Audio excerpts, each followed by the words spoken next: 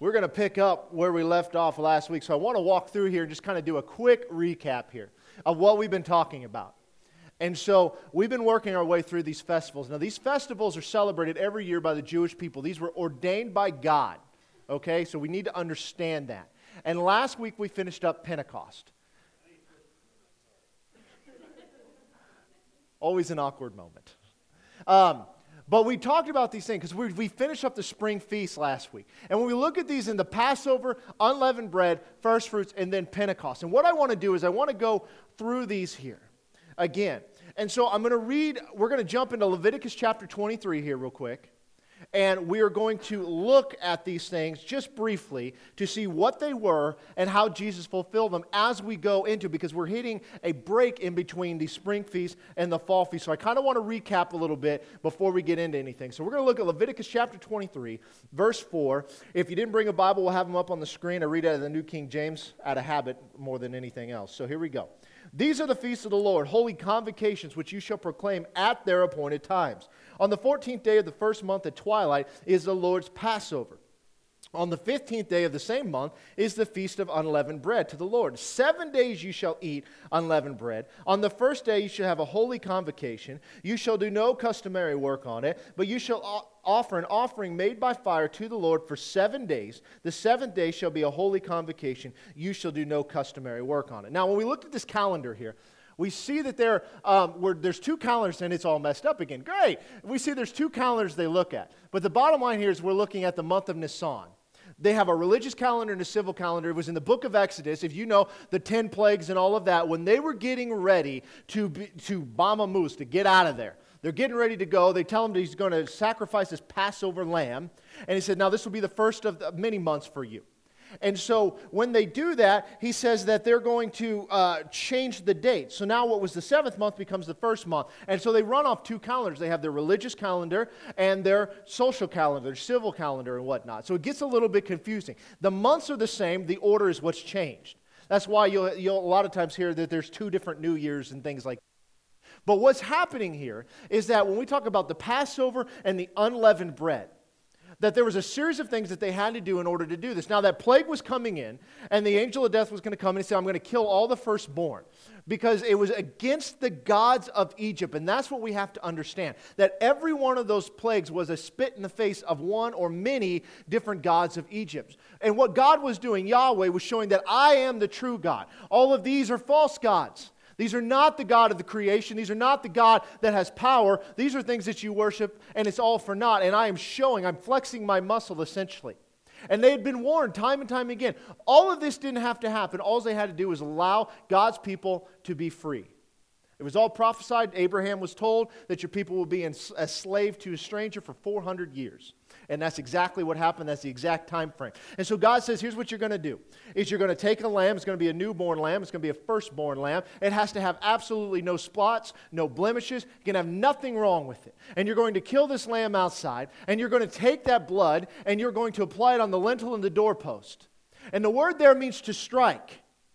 You're going to strike the lintel, you're going to strike the doorpost, you're going to use hyssop to do it, and then you will consume this lamb. And there was a procedure they had to go about that. And they had to eat the entirety of the lamb. But they could have no leaven in their house. All of it had to be gone. Now, all of this points to Christ and the fact that when John the Baptist saw Jesus for this first time, what did he say? He says, behold, the Lamb of God that takes away the sins of the world. He's telling us who that lamb was, and that was significant because prior to this, they were waiting on this Messiah, but the idea to a Jewish mindset that this Messiah was going to have to die was foreign because they refused to accept it. They believed in two different Messiahs coming at one time. Messiah ben Joseph, the suffering servant, and Messiah ben David, the ruling king. Jesus was both of those together, but instead of two coming once, you've got one coming twice. He came as a suffering servant the first time, which is what Isaiah 53 says. And in verse 4, it says that it pleased God to smite him. That word smite is the same word that is used when they were to apply that blood to the doorpost. It's to strike. So there's this combination of things going on here. And when they did this, the angel would pass over that house, and that judgment would not befall them. And that's where the name Passover comes from. So they were protected. The firstborn of all living in that area died at that time. And Jesus fulfills all of this to the letter, to the time of his death, to the time that he was put into the grave, and everything about that. He fulfilled Passover. Then we get into unleavened bread. Unleavened bread was the part of the ceremony in which all leaven had to be removed from the house, and then they would eat matzah, essentially, for 7 days. They could have no leaven whatsoever. In the Bible, leaven is always representative of sin. Leaven is what we would consider yeast. It gives rise to the bread. It puffs up.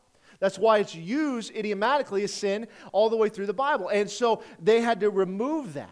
Now, how does that fit Jesus? Well, Jesus never sinned. There was no sin in him, and he willingly laid down his life. He fulfilled that unleavened bread. We see two of those first spring feasts fulfilled in Jesus, and I don't want to go into a bunch more detail on that for time's sake. You can go back and listen to them, but it is incredible when you begin to make these different connections.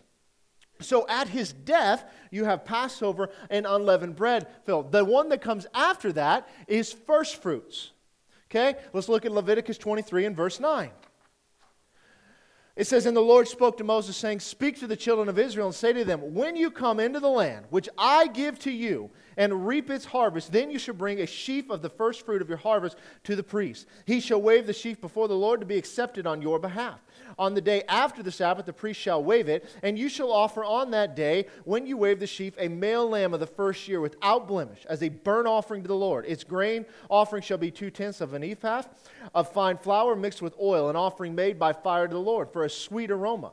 And its drink offering shall be of wine, 1/4 of a hin. You shall eat neither bread nor parched grain nor fresh grain until the same day that you have brought an offering to your God. It shall be a statute forever throughout your generations in all your dwellings." Okay, now we talked about all of these different, a couple weeks ago, we talked about all these different sacrifices that had to be made, these offerings and what they were and what they symbolized.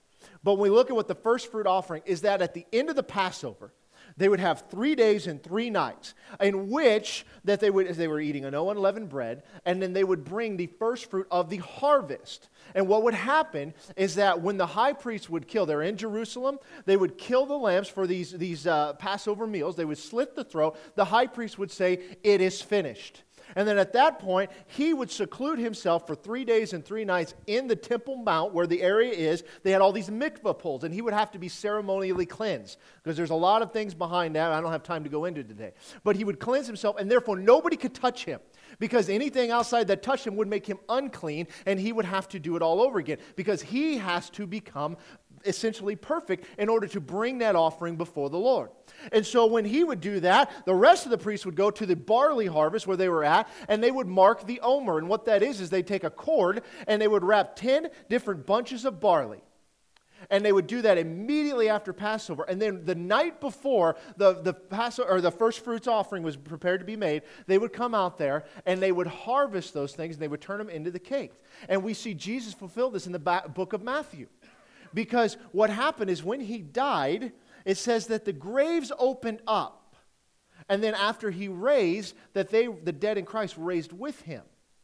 And that is so significant to these first fruit offerings that were made, because they were marked. They would mark the omer. They would mark them. These graves were marked. And Jesus raised 3 days and 3 nights later. That's why when Mary was standing, she says, "Don't touch me. I haven't gone to the Father yet." Because he's still in that cleansing place. But yet, it wasn't the time. He had to wait. He had to be prepared. All of these things, these are the first fruit. Then when you get done with this, okay, these first 3 fulfilled by Jesus' first coming. Then we get a gap of 50 days.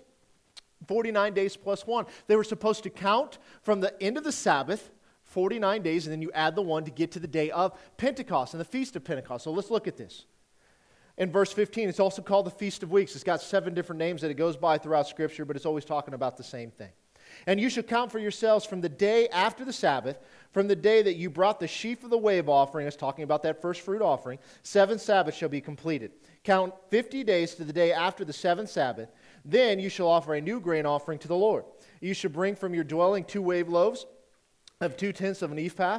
They shall be of fine flour. They shall be baked with leaven. They are the first fruits to the Lord. And you shall offer with the bread 7 lambs of the first year without blemish, 1 young bull and 2 rams. They shall be as a burnt offering to the Lord, and their grain offering and their drink offerings are an offering made by fire for a sweet aroma to the Lord. Then you shall sacrifice 1 kid of the goats as a sin offering, and 2 male lambs of the first year as a sacrifice of a peace offering. The priest shall wave them with the bread of the first fruits as a wave offering before the Lord. Then the 2 lambs, they shall be holy to the Lord for the priest. And you shall proclaim on the same day that it is a holy convocation to you. You shall do no customary work on it. It shall be a statute forever in all your dwellings throughout your generations. Okay, so that's just a lot of words. What are we talking about here? They're to count the 50 days to prepare for Pentecost. And then they go through and they do all of these offerings. And what we see here is what's going on is the time frame of which Jesus was after he resurrected until he goes back up to the Father. You have a time of 40 days. Okay, now that 40 is significant. Jesus was in the wilderness and fasted for 40 days, right? Moses was on the mountain for 40 days. You see all sorts of 40 days throughout the Scripture. But when we compare it, the giving of the law and to the giving of the Holy Spirit, the birth of the church is what takes place on Pentecost.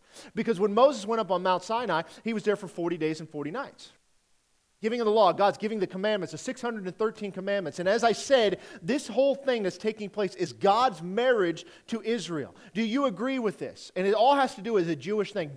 Our American marriage is like so different than what goes on biblically. And if you understand the biblical side, so much more of the Scripture will make sense. And we're going to get into that probably a little bit Wednesday night, kind of start explaining some of that stuff. But the bottom line here is he goes up there, he's given the 10 commandments, and God says, hey, your people, they're going nuts. They made a golden calf, now they're worshiping it.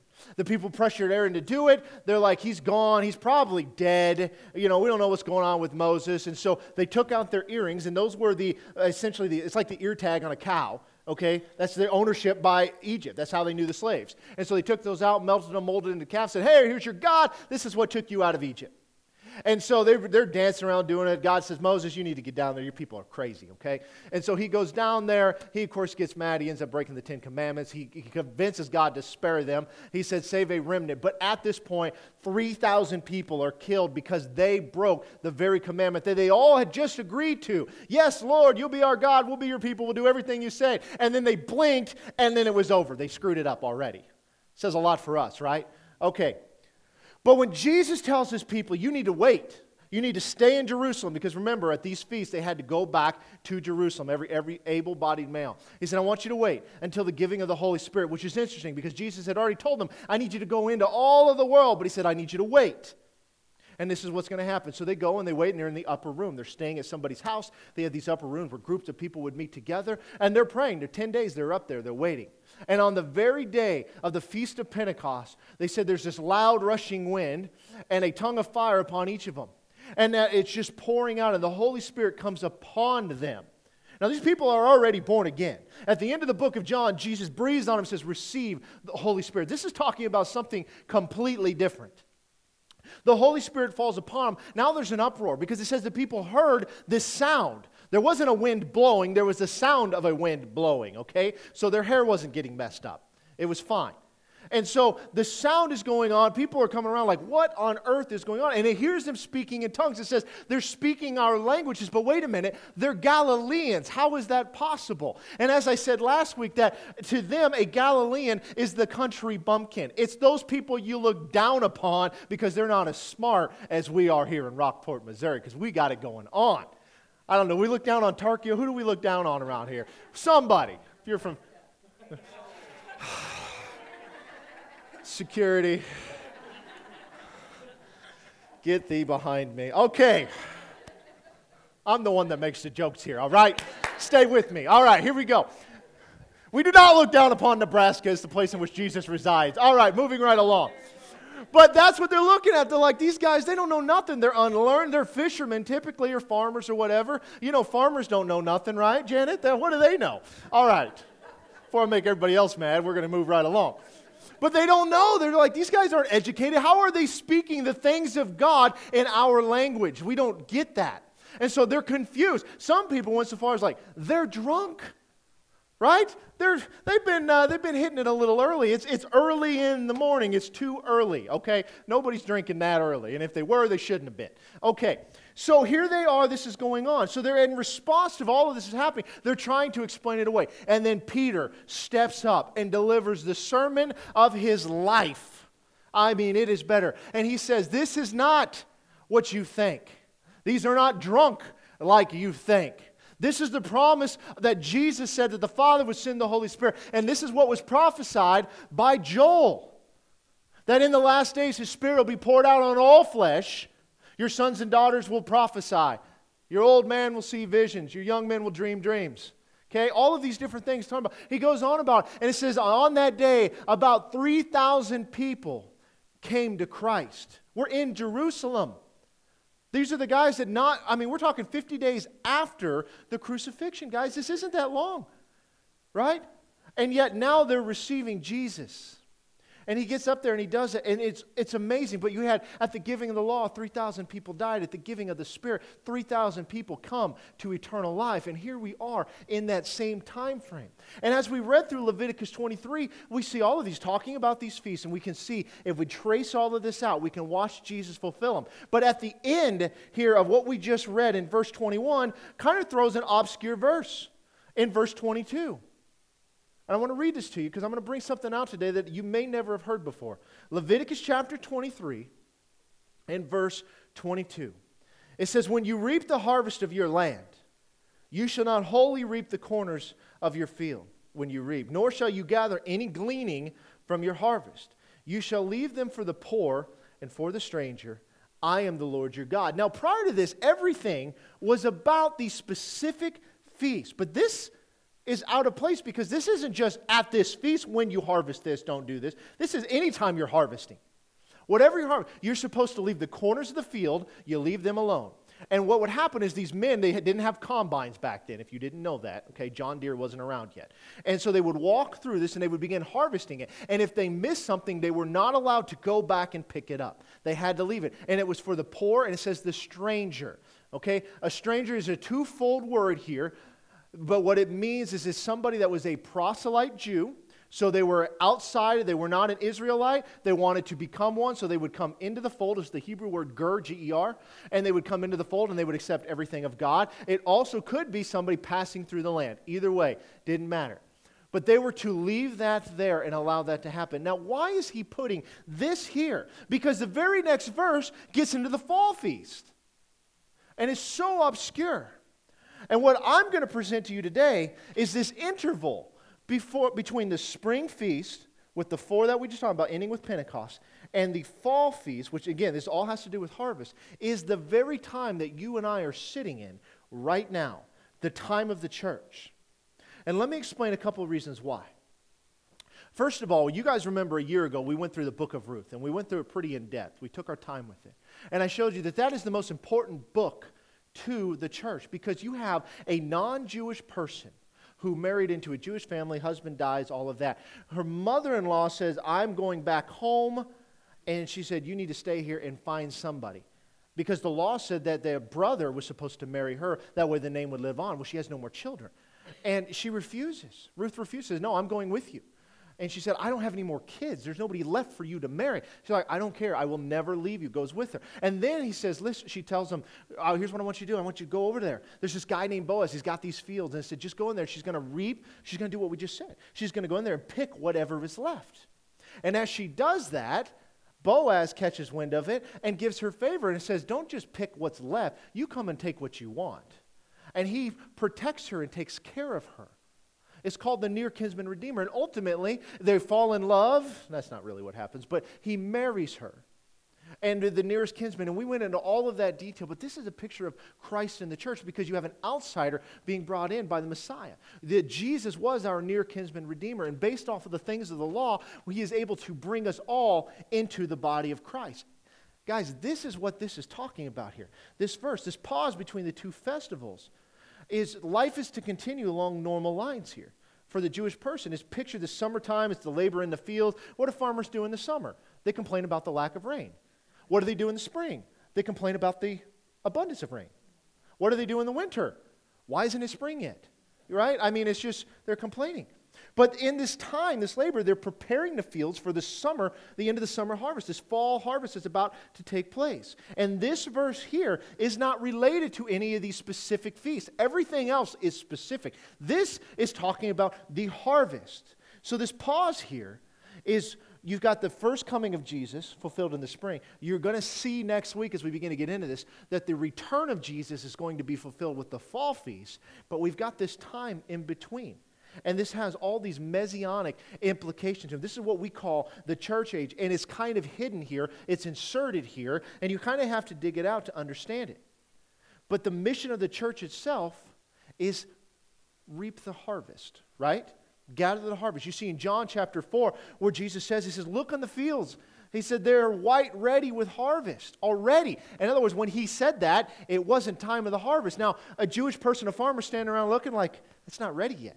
But that's not what Jesus was talking about. He said, the people are here. So this is a fitting symbol of the obligation of the church to do gospel evangelism. So when you compare that with the rest of what's going on, it's kind of parenthetical. You've got this temporary interruption here between the first coming and the second coming of Christ, which is the age that we're in. Now, what about this church age? Because as you know, if you come on Wednesday nights, we've been going through the book of Revelation. And we've just spent the last 2.5 months or so talking about the 7 letters to 7 churches in Revelation 2 and 3. And what we've looked upon is that those are written to the church, and that each one corresponding with the church at that time, but also has this historic prophetic narrative where it seems to fit time frames. And if they were in any other order, it wouldn't fit of time in history. And so we would put us in this Laodicean, which was the last church, the apostate church, the church that was warned.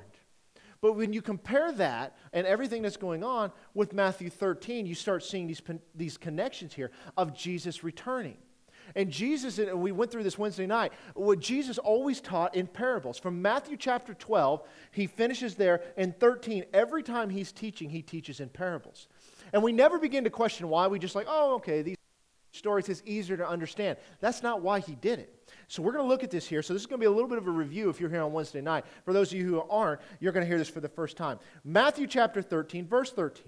This is Jesus speaking. He says, therefore, I speak to them in parables, because seeing they do not see, and hearing they do not hear, nor do they understand. And in them the prophecy of Isaiah is fulfilled, which says, hearing you will hear and shall not understand, seeing you will see and not perceive. For the hearts of this people have grown dull, their ears are hard of hearing, their eyes have been closed, lest they should see with their eyes and hear with their ears, lest they should understand with their hearts and turn so that I should heal them. But blessed are your eyes, for they see. That's talking about the disciples. And your ears, for they hear. For assuredly I say to you that many prophets and righteous men desired to see what you see, and did not see it, and to hear what you hear, and did not hear it. Jesus here in all of these parables is talking about his second coming, when he's coming back. And he's doing this in a way that only they can understand. He said, this is what the people that all came before you wanted to hear. They're standing there with the Messiah, the Son of God, and he's like, you're getting to see what they wanted to see. And you're getting to hear what they wanted to hear. But he's teaching in parables because he goes into this prophecy by Isaiah. He said, they see, but they don't see. And they hear, but they don't hear. It's kind of like your kids, right? They hear the words, but it's not quite getting to that next level. Like, clean up your room means to them, go play with your toys, right? There's a disconnect that's not happening.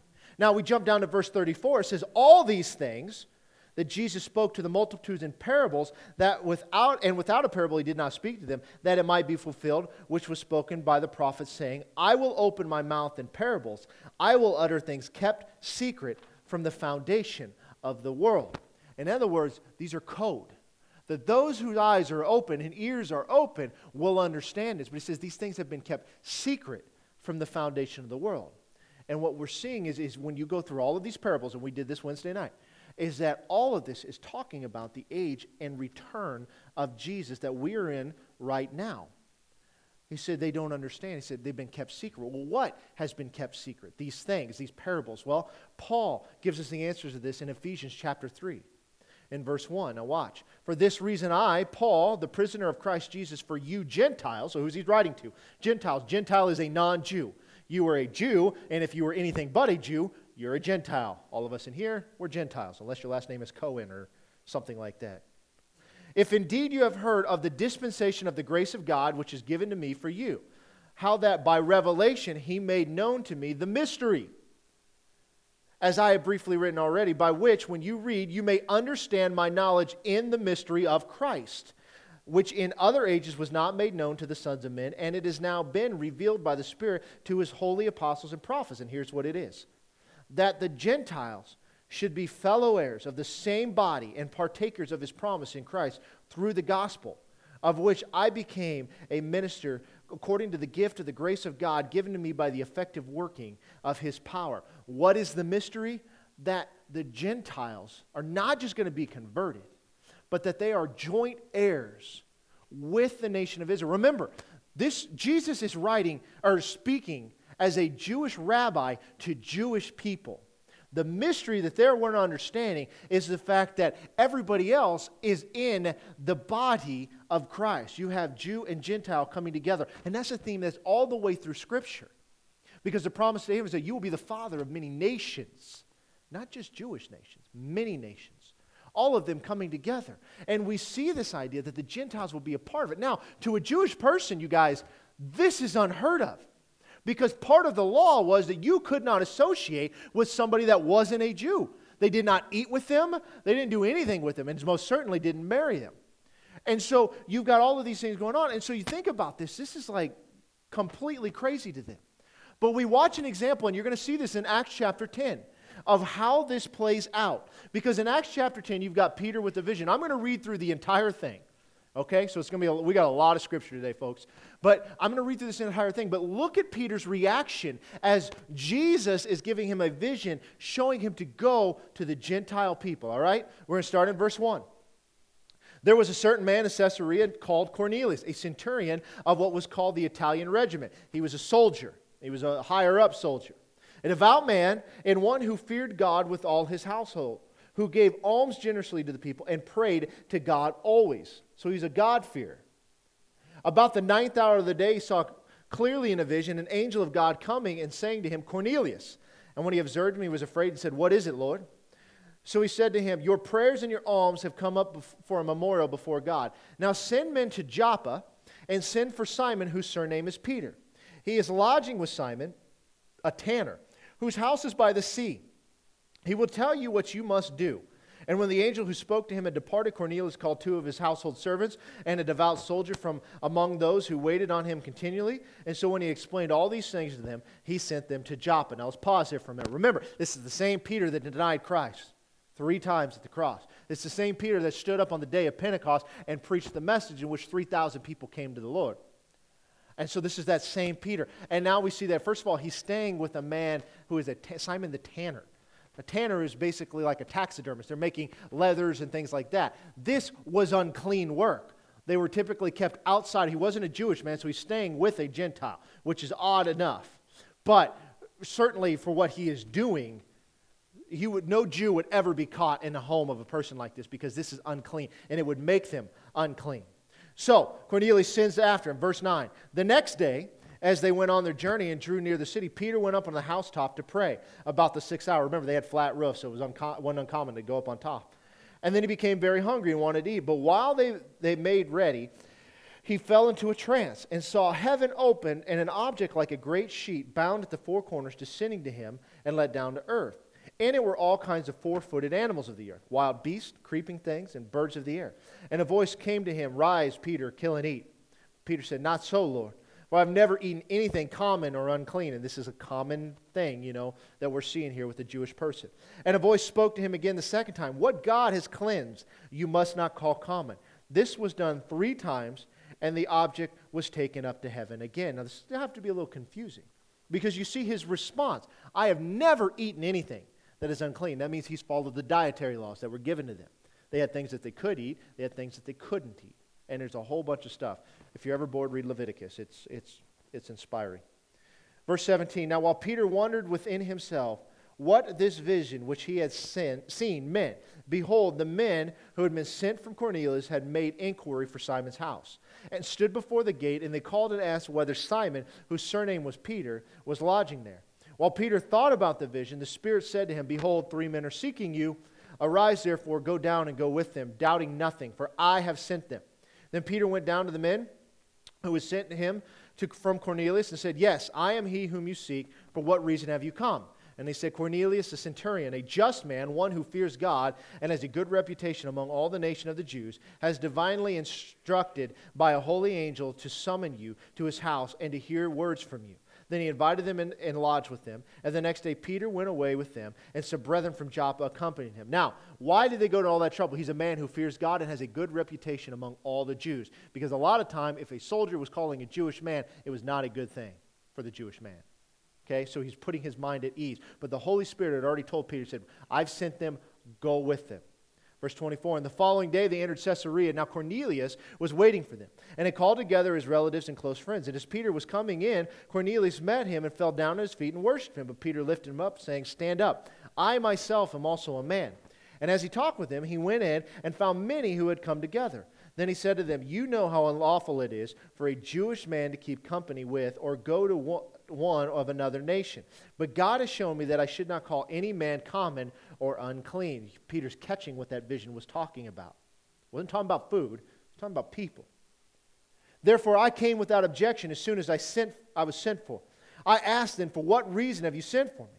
So Cornelius said, 4 days ago I was fasting until this hour. And at the 9th hour I prayed in my house, and behold, a man stood before me in bright clothing and said, 'Cornelius, your prayer has been heard, and your alms remembered in the sight of God. Send therefore to Joppa and call Simon here, whose surname is Peter. He is lodging in the house of Simon a tanner by the sea. When he comes, he will speak to you.' So I sent to you immediately and have done well to come. Now therefore we are all present before God to hear all the things commanded to you by God." Lays it out there for him. Verse 34, then Peter opened his mouth and said, "In truth, I perceive that God shows no partiality, but in every nation whoever fears him and works righteousness is accepted by him. The word which God sent to the children of Israel, preaching peace, through which Jesus Christ, he is Lord of all, that word you know, which was proclaimed throughout all Judea, and began from Galilee after the baptism which John preached, how God anointed Jesus of Nazareth with the Holy Spirit and with power, who went about doing good and healing all who were oppressed by the devil. For God was with him. And we are witnesses of all things that he did, both in the land of the Jews and in Jerusalem, whom they killed by hanging on a tree. Him God raised up on the 3rd day and showed him openly, not to all the people, but to witnesses chosen before by God, even to us who ate and drank with him, after he arose from the dead. And he commanded us to preach to the people and to testify that it is he who was ordained by God to be judge of the living and the dead.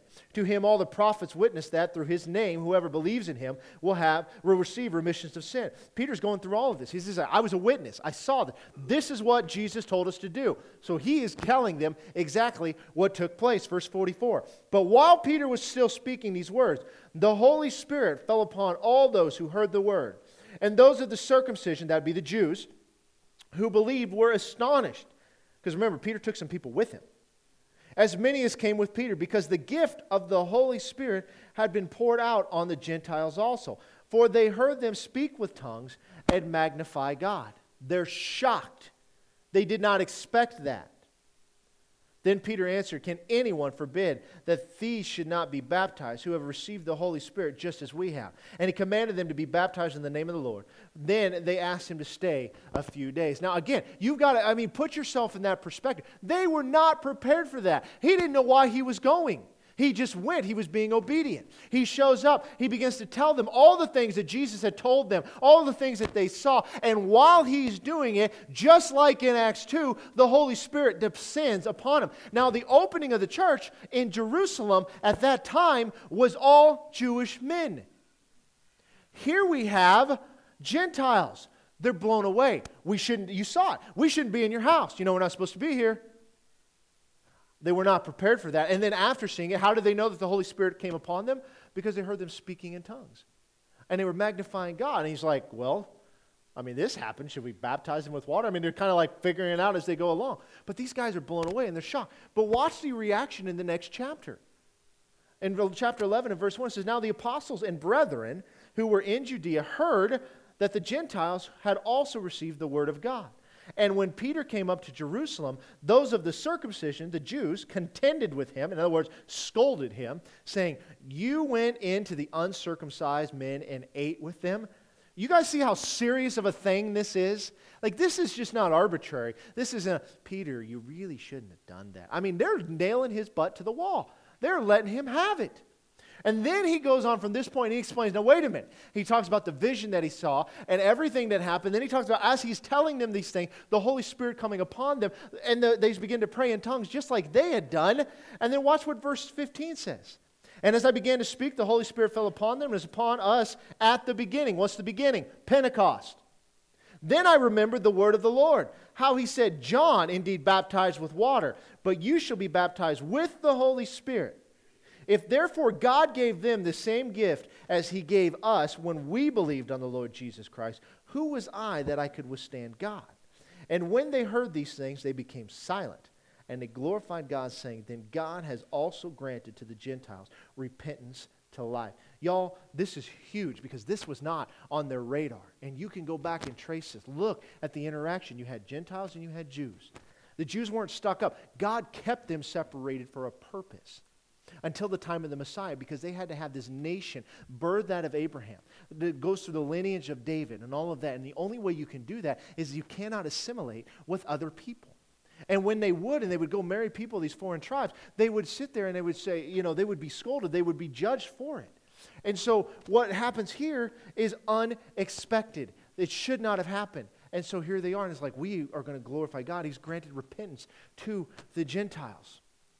And this is where we are, guys, in this time frame, is that this Gentile and Jewish world as in one new man. And that is what Ephesians 2 verse 14 says, for he himself is our peace, who has made both one and has broken down the middle wall of separation, having abolished in his flesh the enmity, that is the law of commandments contained in ordinance, so as to create in himself one new man from the two, thus making peace, and that he might reconcile them both to God in one body through the cross, therefore thereby putting to death the enmity.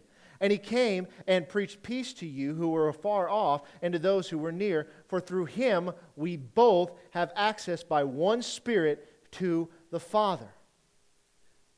You guys, this is what it's talking about, this one new man, the body and bride of Christ made up, and Ephesians 2 talks about that specifically in 1, that we are the body of Christ, that we come together. And that's what's symbolic in Pentecost. It's the only time that leaven is ever used.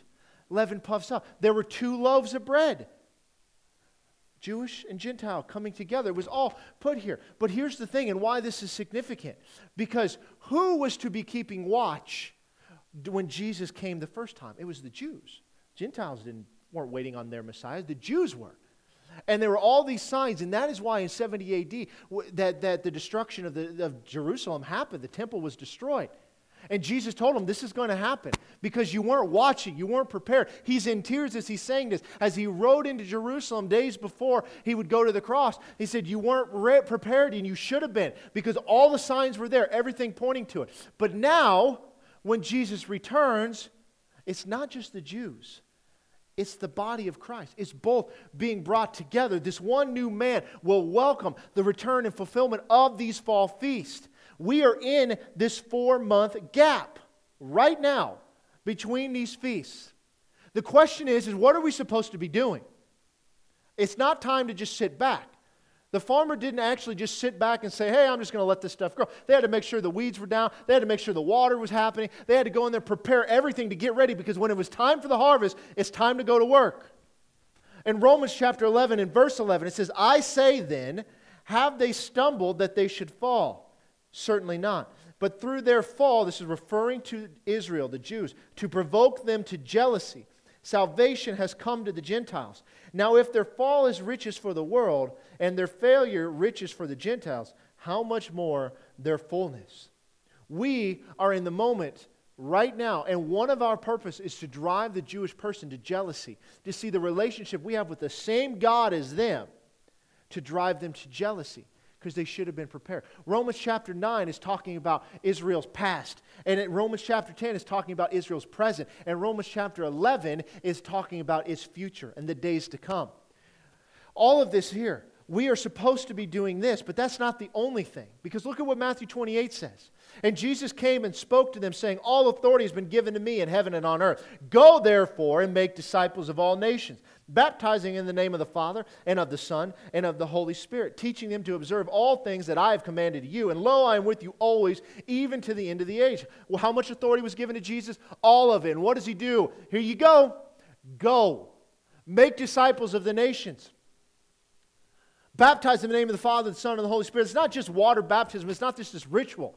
That we're baptized into the body of Christ by the Holy Spirit. Then we're baptized in water by the disciple. But the third phase of that, in order to go into all the world, to be like the apostles, is the baptism in the Holy Spirit that comes upon you, that gives you the power to do it. Because Jesus says in John 14, verse 12, it says, most assuredly, I say to you, he who believes in me, the works that I do, he'll do those also.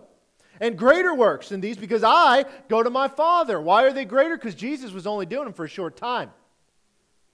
So what was Jesus doing? Because if we're supposed to be doing them, what was he doing? Well, let's look at that. Matthew chapter 9, verse 35. Then Jesus went about all the cities and villages, teaching in their synagogues, preaching the gospel of the kingdom, and healing every sickness and every disease among the people. What was Jesus doing? The synagogue is their church. He was teaching in the church. Then he went out into the streets and preached the gospel of the kingdom. And what did he do? Every person who was sick, he laid hands on them, and they were healed. So what should we be doing? Those three things. Matthew chapter 8 and verse 14. Now when Jesus had come into Peter's house, he saw his wife's mother lying sick with a fever. So he touched her hand, and the fever left her. And she arose and served them. When evening had come, they brought to him many who were demon-possessed. And he cast out the spirits with the word, and healed all who were sick, that it might be fulfilled which was spoken by Isaiah the prophet, saying, he himself took our infirmities and bore our sickness. We see Jesus illustrate exactly what Isaiah 53 was talking about, and all of that has to do with him going to the cross. We are to be continuing the works that Jesus did, but there's one more thing that we're supposed to be doing. In Mark chapter 13, in verse 32, it says, but of that day and hour no one knows, not even the angels in heaven, nor the Son, but only the Father. Take heed, watch and pray, for you do not know when the time is. It is like a man going to a far country, who left his house and gave authority to his servants, and to each his work, and commanded the doorkeeper to watch. Watch therefore, for you do not know when the master of the house is coming. In the evening, at midnight, at the crowing of the rooster, or in the morning, lest, coming suddenly, he finds you sleeping. And what I say to you, I say to all, watch. This is talking about when Jesus returns. And here's the illustration. He says, hey, I'm the master that's going away for a time. And I'm giving you the authority of the house to do what you're supposed to be doing, to do your work, to do all that kind of stuff. But keep watch so I don't find you sleeping. Here's the problem, folks. Most of the church today, sound asleep. They're not watching. They're not doing the work of the Lord. People go to church on Sunday, yep, put in my time, go home, that's it. What happened to the power of God, and what happened to the work of the ministry? You know, so many churches today talk about, and I'm not trying to dog on churches, I mean churches, the big grand scheme of things, okay, everybody. There's no one church doing this. But they'll talk about, well, Jesus came to teach the people that they need to take care of the widow and do these good things and take care of the poor. No, he didn't. Because all of that was in the law anyway. They were supposed to be doing it. The Beatitudes and all that kind of stuff that was taking place, that stuff was supposed to be happening. Jesus came to save that which was lost, to break the power of the enemy, to show that his death and subsequent resurrection are not just hyperbole, but there is power in those events. And then it goes on all through the New Testament, says that same power, that same spirit that's inside of you, or that raised Jesus from the dead, is inside of you. It's the same one. So what are we supposed to be doing in this interval? We're supposed to be doing the work of the Lord. That started with Jesus as our example. That everything he did up until the point of death that we are to be prepared to do. It was carried on by the apostles. And all of which illustrated the life of Christ. And here now is our time, you and I, to do the work of the Lord. To do what we are called to do, which is to go and teach in the churches and preach the gospel of the kingdom everywhere we go, and to lay hands on the sick and that they will recover. That all of those who believe will do this. Now, as we get ready to go into this fall festivals, guys, I'm going to point out a verse in verse 32. It says, but of that day and hour no one knows. I can promise you, you have no idea what that means. I can promise you, because it's not what you've been taught. So you have to come back next week.